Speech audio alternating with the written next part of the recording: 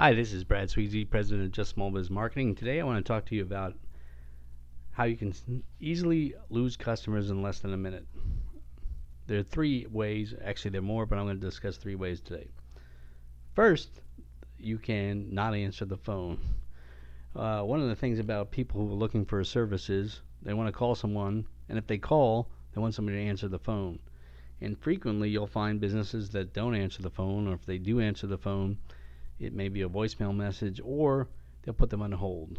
And if you put them on hold for more than 15, 20 seconds, they're going to hang up and call somebody else. So that's the first way. The second way is, you know, forget that they're your customers. I'll talk about a little bit more about that further. The third way is um,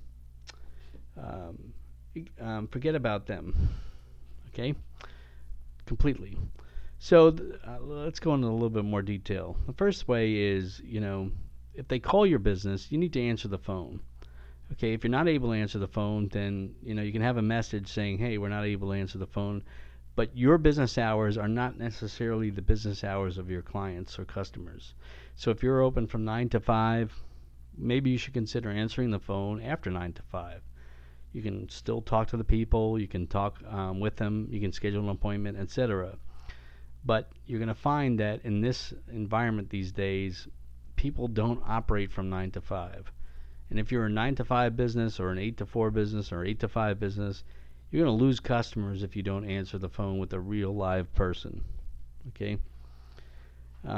Second way, of course, is forgetting that your customers. Sometimes we get so focused on getting new customers and new business, we ignore our existing customers. And that's a mistake because your existing customers have used you for maybe a year, 2 years, 3 years, 20 years, 15 years.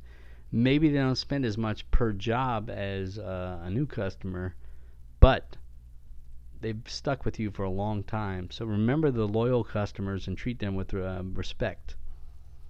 You know, and obviously, what you want to do is don't ignore them. Um, a lot of times, and I mentioned this just a few seconds ago, is you ignore your existing customers. Don't forget about them. I mean, reach out to them from time to time.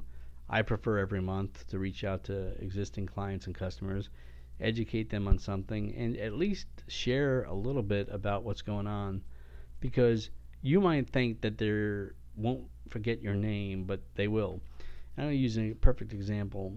I'm a small business marketing consultant, and we obviously contact a lot of prospective customers for a lot of clients. And I used this mailing list company once, and for the life of me, I could not remember the name. And I kept on spelling it wrong. I looked at my emails, and there was nothing there. And finally, I think it was about 5 months later, I got reached out to by one of their sales consultants, and then I was able to obviously touch base with them and use them. But their mistake was they should have reached out to me every month, and if they had reached out to me every month, I probably would have used them later and used them earlier rather than some of their customers. So you can easily lose your customers within a minute. So follow these tips and don't lose them.